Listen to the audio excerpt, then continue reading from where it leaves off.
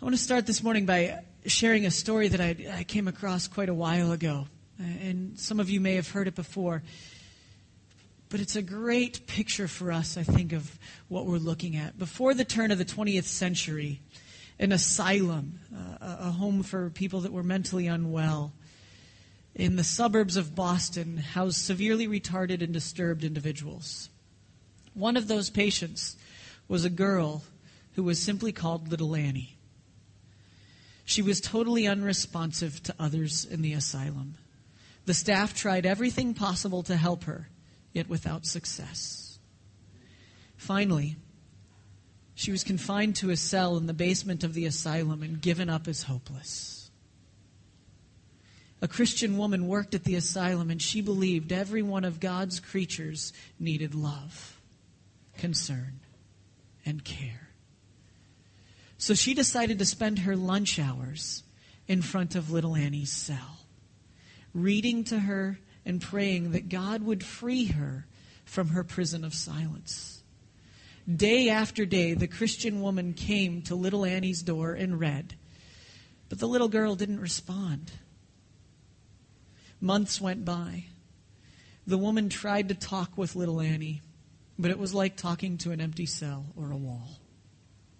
She brought little tokens of food for the girl, but they were never received or eaten. Then one day, a brownie was missing from the plate the caring woman retrieved from Little Annie's cell. Encouraged, she continued to read to her and pray for her. Eventually, the little girl began to answer the woman through the bars of her cell. Soon, the woman convinced the doctors that Little Annie needed a second chance at treatment. They brought her up from the basement and continued to work with her. Within 2 years, Little Annie was told she could leave the asylum and enjoy a normal life. As we continue looking at who we are in Christ, I wonder if we have ever felt so hopeless, so beaten down, so crushed, that we just don't know how to respond. I wonder if there's times in our lives when we have tried everything in our power to fix everything, to rectify past wrongs, as we talked about last week, to make up for lost time, to be who we think we're supposed to be, but we get caught up doing it in our own strength. And as we do it in our own strength, we realize that we're very tired and exhausted and weary. We need help. We need love. It's that simple word that Christians throw around often. In fact, I was reminded last Saturday that I love to use the word love. And I do. Love is this wonderfully rich gift that we've been given. But inside the church, for those in Christ, if we were given a report card consisting of 2 areas, I wonder how we do. The first would be the question of, have we experienced the love of God in our lives? And the second would be, do we give that away? And that's where we find ourselves as we come to look at the last half of Romans chapter 8. Now, Romans chapter 8 is theologically massive. Thousands upon thousands upon thousands of pages have been written about these 39 verses. And in the few short minutes we have together this morning, I am not going to be able to cover everything in the last 21 verses. That is not my goal. But my goal is to help us to look at the big picture that Paul is getting at as he walks us through a very distinct process of reality and of God. Sometimes we miss it if we're not looking. So what I'd like to do this morning is I'd like to read the scripture to you this morning. If you brought a Bible, that would be great. I'd like you to turn in your Bibles to Romans chapter 8. And we're going to start with verse 18. It's a lengthy scripture, and there's lots of questions there. But I'd like you to look with me and listen well. And maybe if they can, I'll have the... Oh, they can. They're good. I consider that our present sufferings are not worth comparing with the glory that will be revealed in us. The creation waits in eager expectation for the sons of God to be revealed. For the creation was subjected to frustration, not by its own choice, but by the will of the one who subjected it, in hope that creation itself will be liberated from its bondage to decay and brought into the glorious freedom of the children of God. We know that the whole creation has been groaning as in the pains of childbirth right up to the present time. Not only so, but we ourselves, who have the first fruits of the Spirit, groan inwardly as we wait eagerly for our adoption as sons, the redemption of our bodies. For in this hope we were saved. But hope that is seen is no hope at all. Who hopes for what he already has? But if we hope for what we do not yet have, we wait for it patiently. In the same way, the Spirit helps us in our weakness. We do not know what we ought to pray for, but the Spirit himself intercedes for us with groans that words cannot express. And he who searches our hearts knows the mind of the Spirit, because the Spirit intercedes for the saints in accordance with God's will. And we know that in all things God works for the good of those who love him, who have been called according to his purpose. For those God foreknew, he also predestined to be conformed to the likeness of his Son, that he might be the firstborn among many brothers. And those he predestined, he also called. Those he called, he also justified. And those he justified, he also glorified. What then shall we say in response to this? If God is for us, who can be against us? He who did not spare his own Son, but gave him up for us all, how will he not also, along with him, graciously give us all things? Who will bring any charge against those whom God has chosen? It is God who justifies. Who is he that condemns? Christ Jesus, who died, more than that, who was raised to life, is at the right hand of God and is also interceding for us. Who shall separate us from the love of Christ? Shall trouble, or hardship, or persecution, or famine, or nakedness, or sword? As it is written, for your sake we face death all day long. We are considered as sheep to be slaughtered. No, in all things we are more than conquerors through him who loved us. For I am convinced that neither death nor life, neither angels nor demons, neither present nor the future, nor any powers, neither height nor depth, nor anything else in all creation will be able to separate us from the love of God that is in Christ Jesus our Lord. Lord, there is so much here in this passage. I ask that you would guide our thoughts, that we would be attentive to your words. I pray that my words would not get in the way, and that your Holy Spirit would fall mightily upon us, and that you would teach us this morning. For in our weakness, you are strong, and we love you, Lord. In your name I pray. Amen. Well, as we think about this story, this not so much a story as this picture that Paul has painted, we've got to understand who the guy is that's writing it. What do we know about the Apostle Paul as he wrote to the church in Rome? We know that he has had anything but an easy life. In terms of worldly success, he started off really well, trained by the best of the best, a student of Gamaliel. The guy was smart, he was in the right social circles, he knew the right things, and if you've read his writings, he's brilliant. He has a legal mind that is like none other. He has tremendous knowledge. But then, on his way to persecute Christians, he encounters the risen Lord. and is asked the very simple question, Saul, Saul, why do you persecute me? To which Saul at that point has no answer.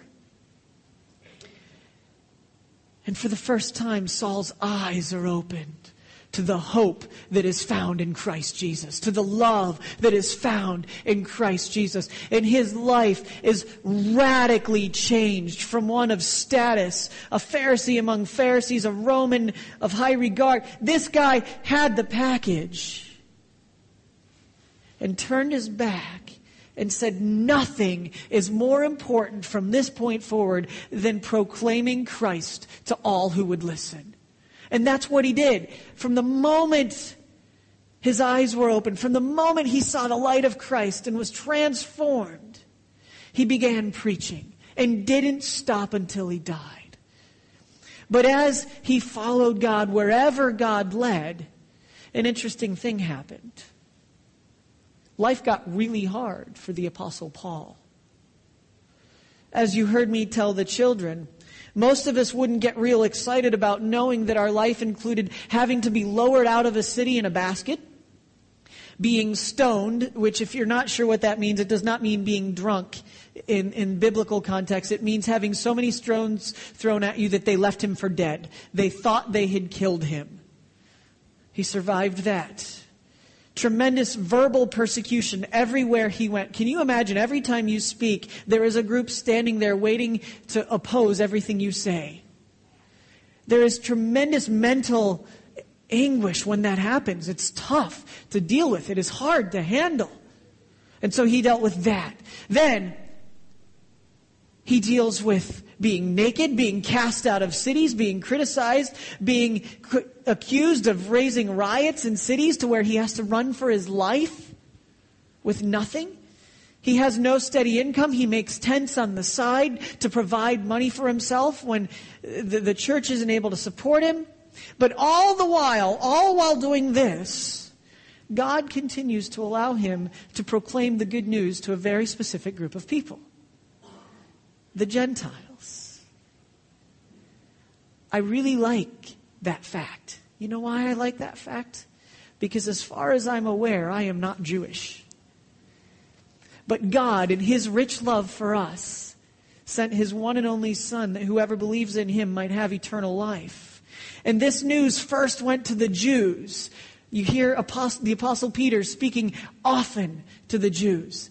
But then God charged Paul to go not just to the Jews, but to the Gentiles. And the church grew and spread far beyond any wild imagination could grasp. And despite great persecution, great personal loss, the guy was even bitten by a snake, and you know what he did? He shook it off. And he walked on. Oh, by the way, he got bitten by a snake while he was shipwrecked on an island. If we look at our life, we don't think, oh man, I hope someday I get to be stoned, shipwrecked, bitten by snakes, accused of falsely for all sorts of things. No, that's the perspective of the person writing these words. So let me ask you a question. How's your life? How are you? Think about that for a second and then listen to where Paul starts. I consider that our present sufferings are not worth comparing with the glory that will be revealed in us. This is a man that knew pain. He knew physical pain. Have any of you ever had a kid throw a rock at you? One. It hurts. Rocks are rocky. Right? They hurt. They are not pleasant. He knew physical pain. He'd been bitten by a snake. He had endured much. We even know that he had a thorn in his flesh that caused him great discomfort of some sort. We don't know what that was. There's lots of theories. But Paul knew pain. He also knew suffering at the hands of fellow God-fearing people. He was accused of great things. He was persecuted often. everywhere he went. He knew agony. He knew heartache, wishing those that he'd shared the light and the love of Christ with would obey and respond, but often they didn't. They accused and attacked instead. And he said, in spite of all that, it is nothing compared with the glory that will be revealed in us. What's he mean? Simply, Paul had every reason to look at his life and say, well, that stunk. That was horrible. Poor me. But instead, as you read throughout Paul's writings, throughout his letters to churches, for to me to live is Christ, and to die is gain. Here you read, the suffering now is nothing compared to the future glory that I am in store, that is in wait for me. You see, Paul understood something that we in the church today have sorely missed. We tend to think that this is all there is. Now, in our minds, we know that there's more. We get that, yes, I'm looking forward to heaven. But we kind of just look at it like as that. But in everything we do, in all of our actions, in all of our behaviors, in all of our attitudes, in all of our mindsets, we seem to think that this life is where all of our treasure is. That we've got to do all we can to build up mental, physical, monetary, relational treasures here on earth. And then when things go wrong and our expectations aren't met according to whichever of these treasures we're seeking to build, our lives are brought way down or to a halt. We just don't know how to process. And I'd like to say that we see that among those that don't yet know Jesus, but we see it just as often among those that have been adopted as sons and daughters of God, that get caught up in the lie of this world that is that famous hashtag says right now, if you're a Twitter fan, you only live once. Now that is very true. But for us in Christ, our life is eternal. And we look forward to so much more than the sufferings, than the pain, than the successes we see right now. Our lives are so much more than the simple hashtag that says you only live once. Wouldn't it be better if we said YOLE, we only live eternally?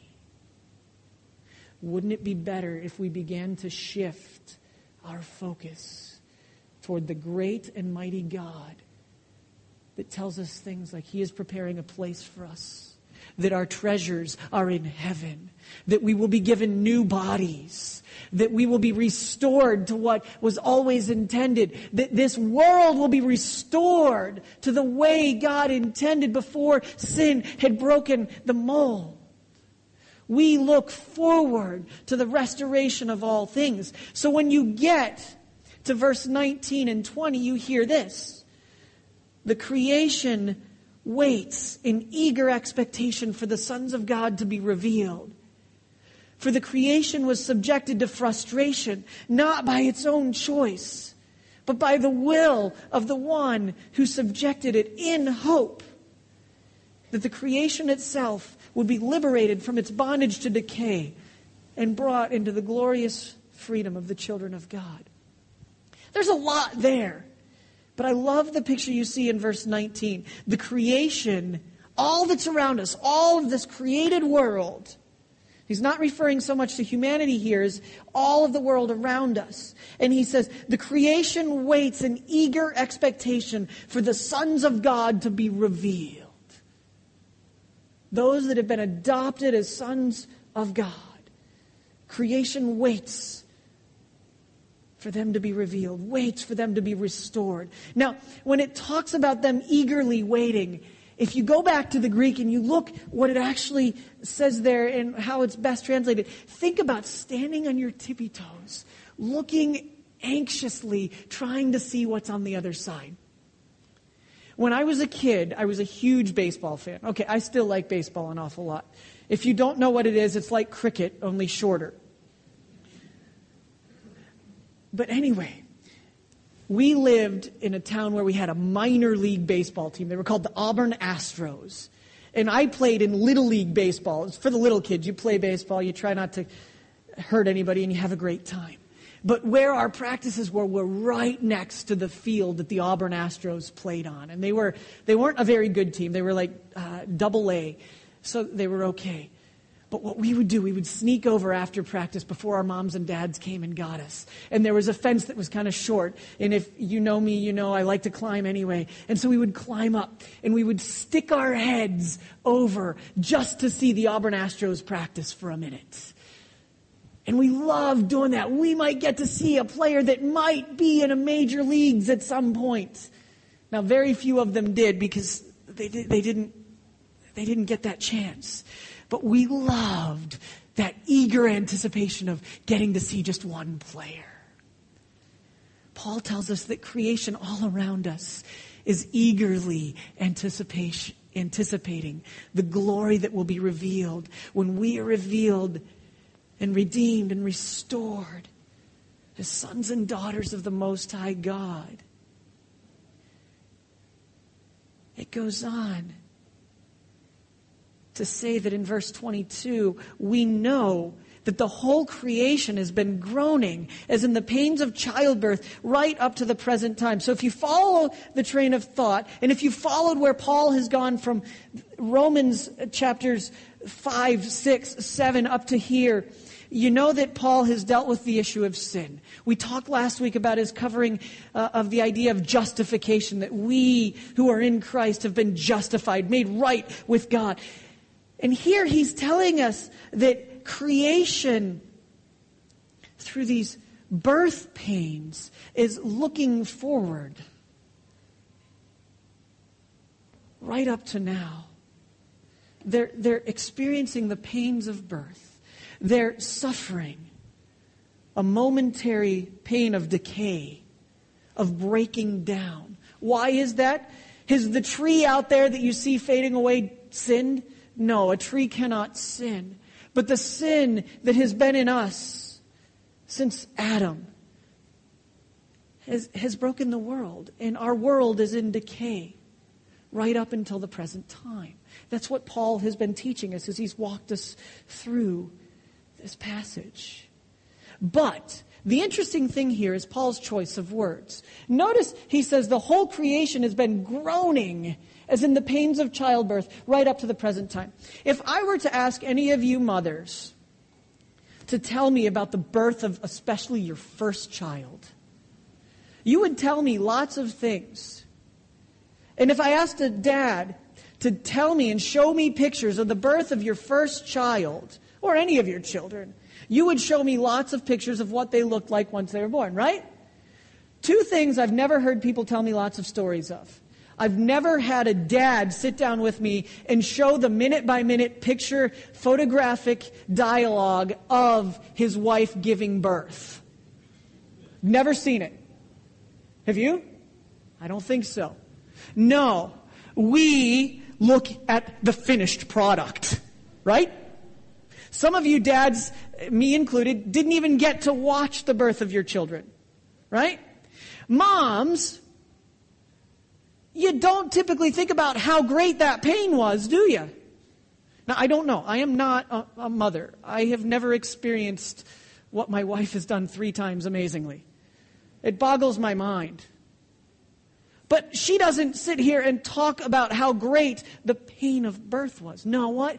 She enjoys our children. Right? It was that moment right after when I I'll never forget, holding Isaiah up to her. She didn't have her glasses on. She couldn't see anything. And she said, "What's he look like?" And I said, "A boy."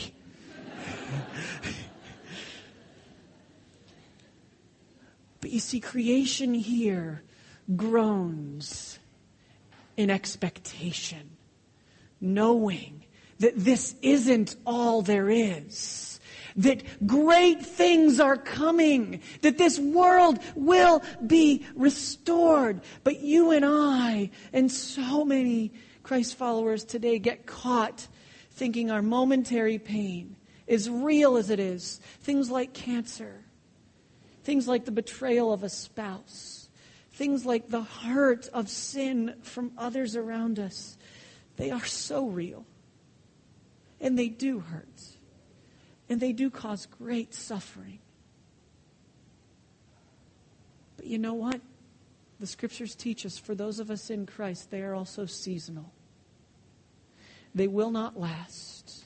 They are temporary. And there is so much more to come. Do we believe that? Do we truly believe and live out eager expectation for what is yet to come? Do we do everything we can? If we know Jesus has told us that in this gospel of the kingdom shall be preached to the ends of the earth, and then the end shall come, well, the direct correlation of that would be that then, okay, if he said this gospel of the kingdom shall be preached to the ends of the earth, then the end will come, and we want the end to come to enjoy glory with him for all eternity, what does that mean for us? Maybe we should be preaching the gospel to all the world, making disciples of all nations, baptizing them in the name of the Father, the Son, and the Holy Spirit. But you know what happens? We get caught up in our own stuff, our own junk. And we get so busy programming our lives that we don't have time for relationships. We don't have time to invite someone to Alpha. Alpha is not the end-all, save-all. But it is a wonderful way to initiate conversations with those that don't yet know Jesus Christ. And I would love to see us all involved in whether it's Alpha or just telling them yourself or finding ways to connect people with the love of Christ. Because those outside of Christ are groaning. But unfortunately for those outside of Christ, there isn't a groaning toward expectation. There's just suffering.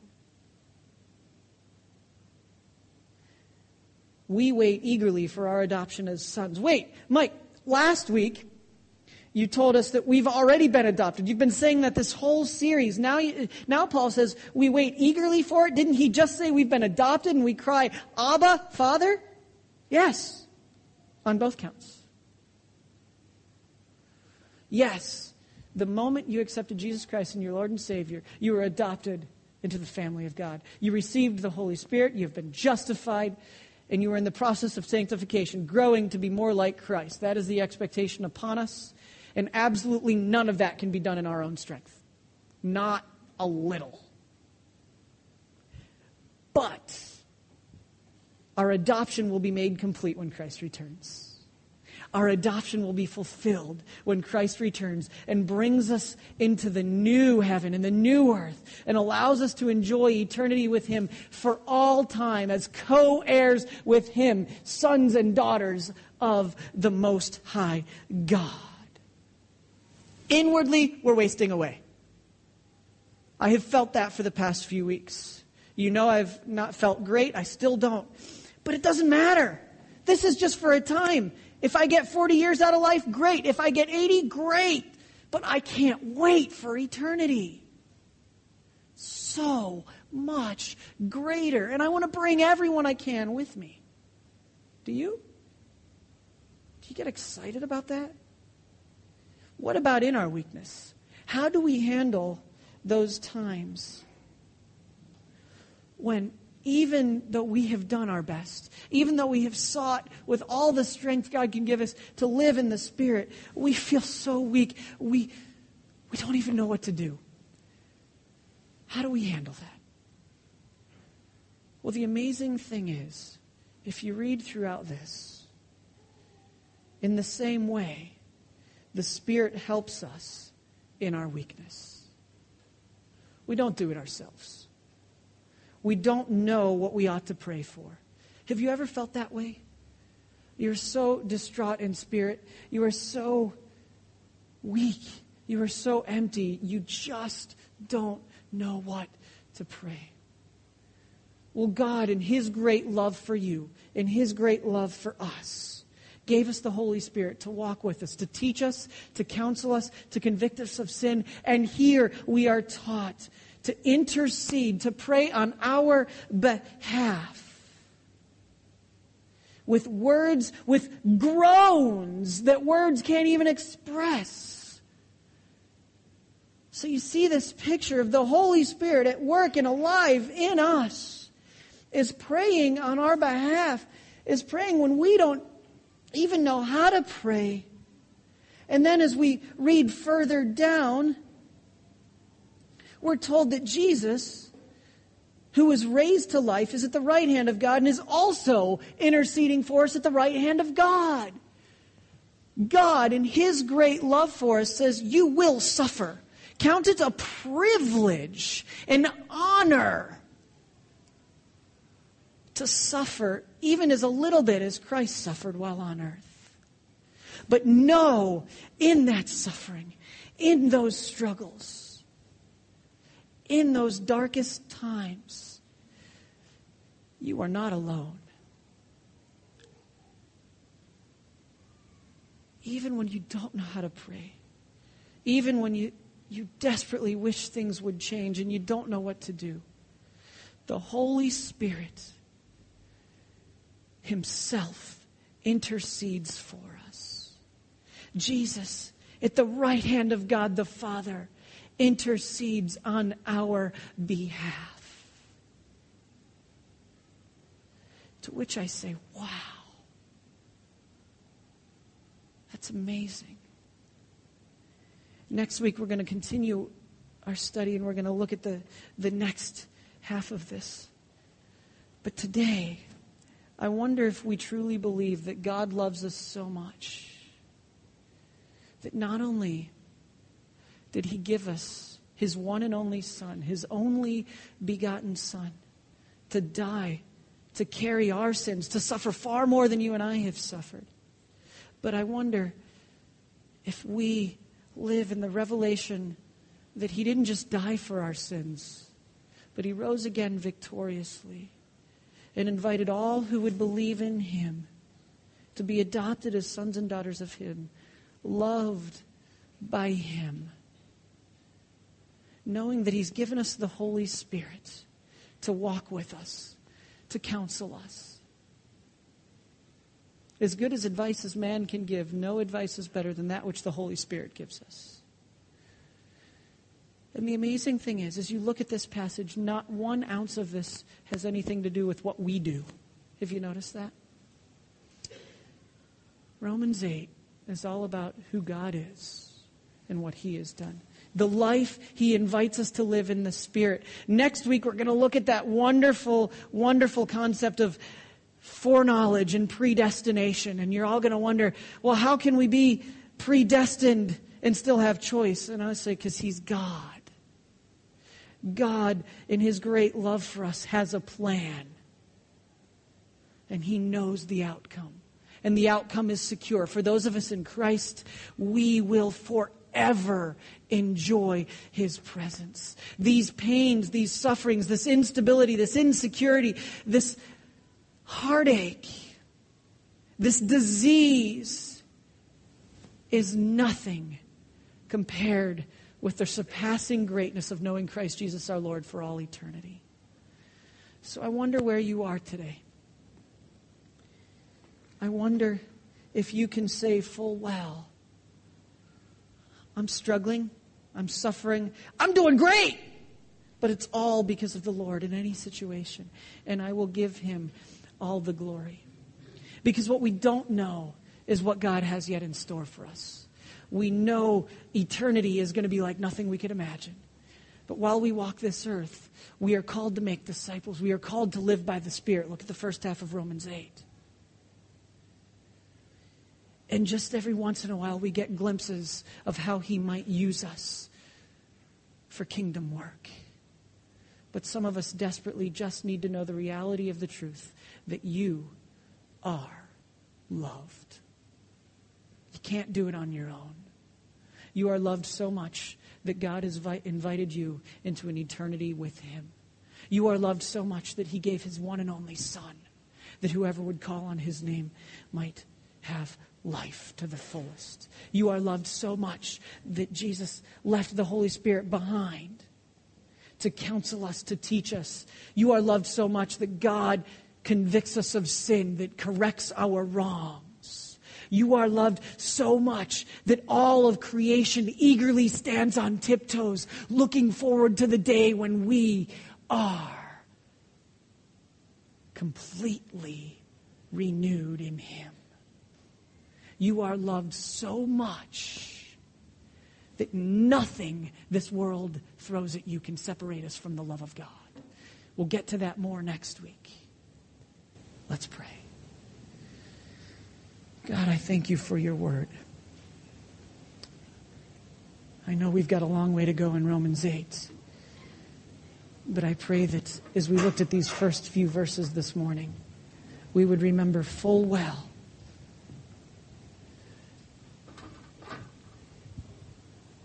that we look forward in eager anticipation for what is to come. That this isn't all there is to life. That you've invited us to so much more for all eternity. Lord, help us to bask in the greatness that is your love and to pass that along to others.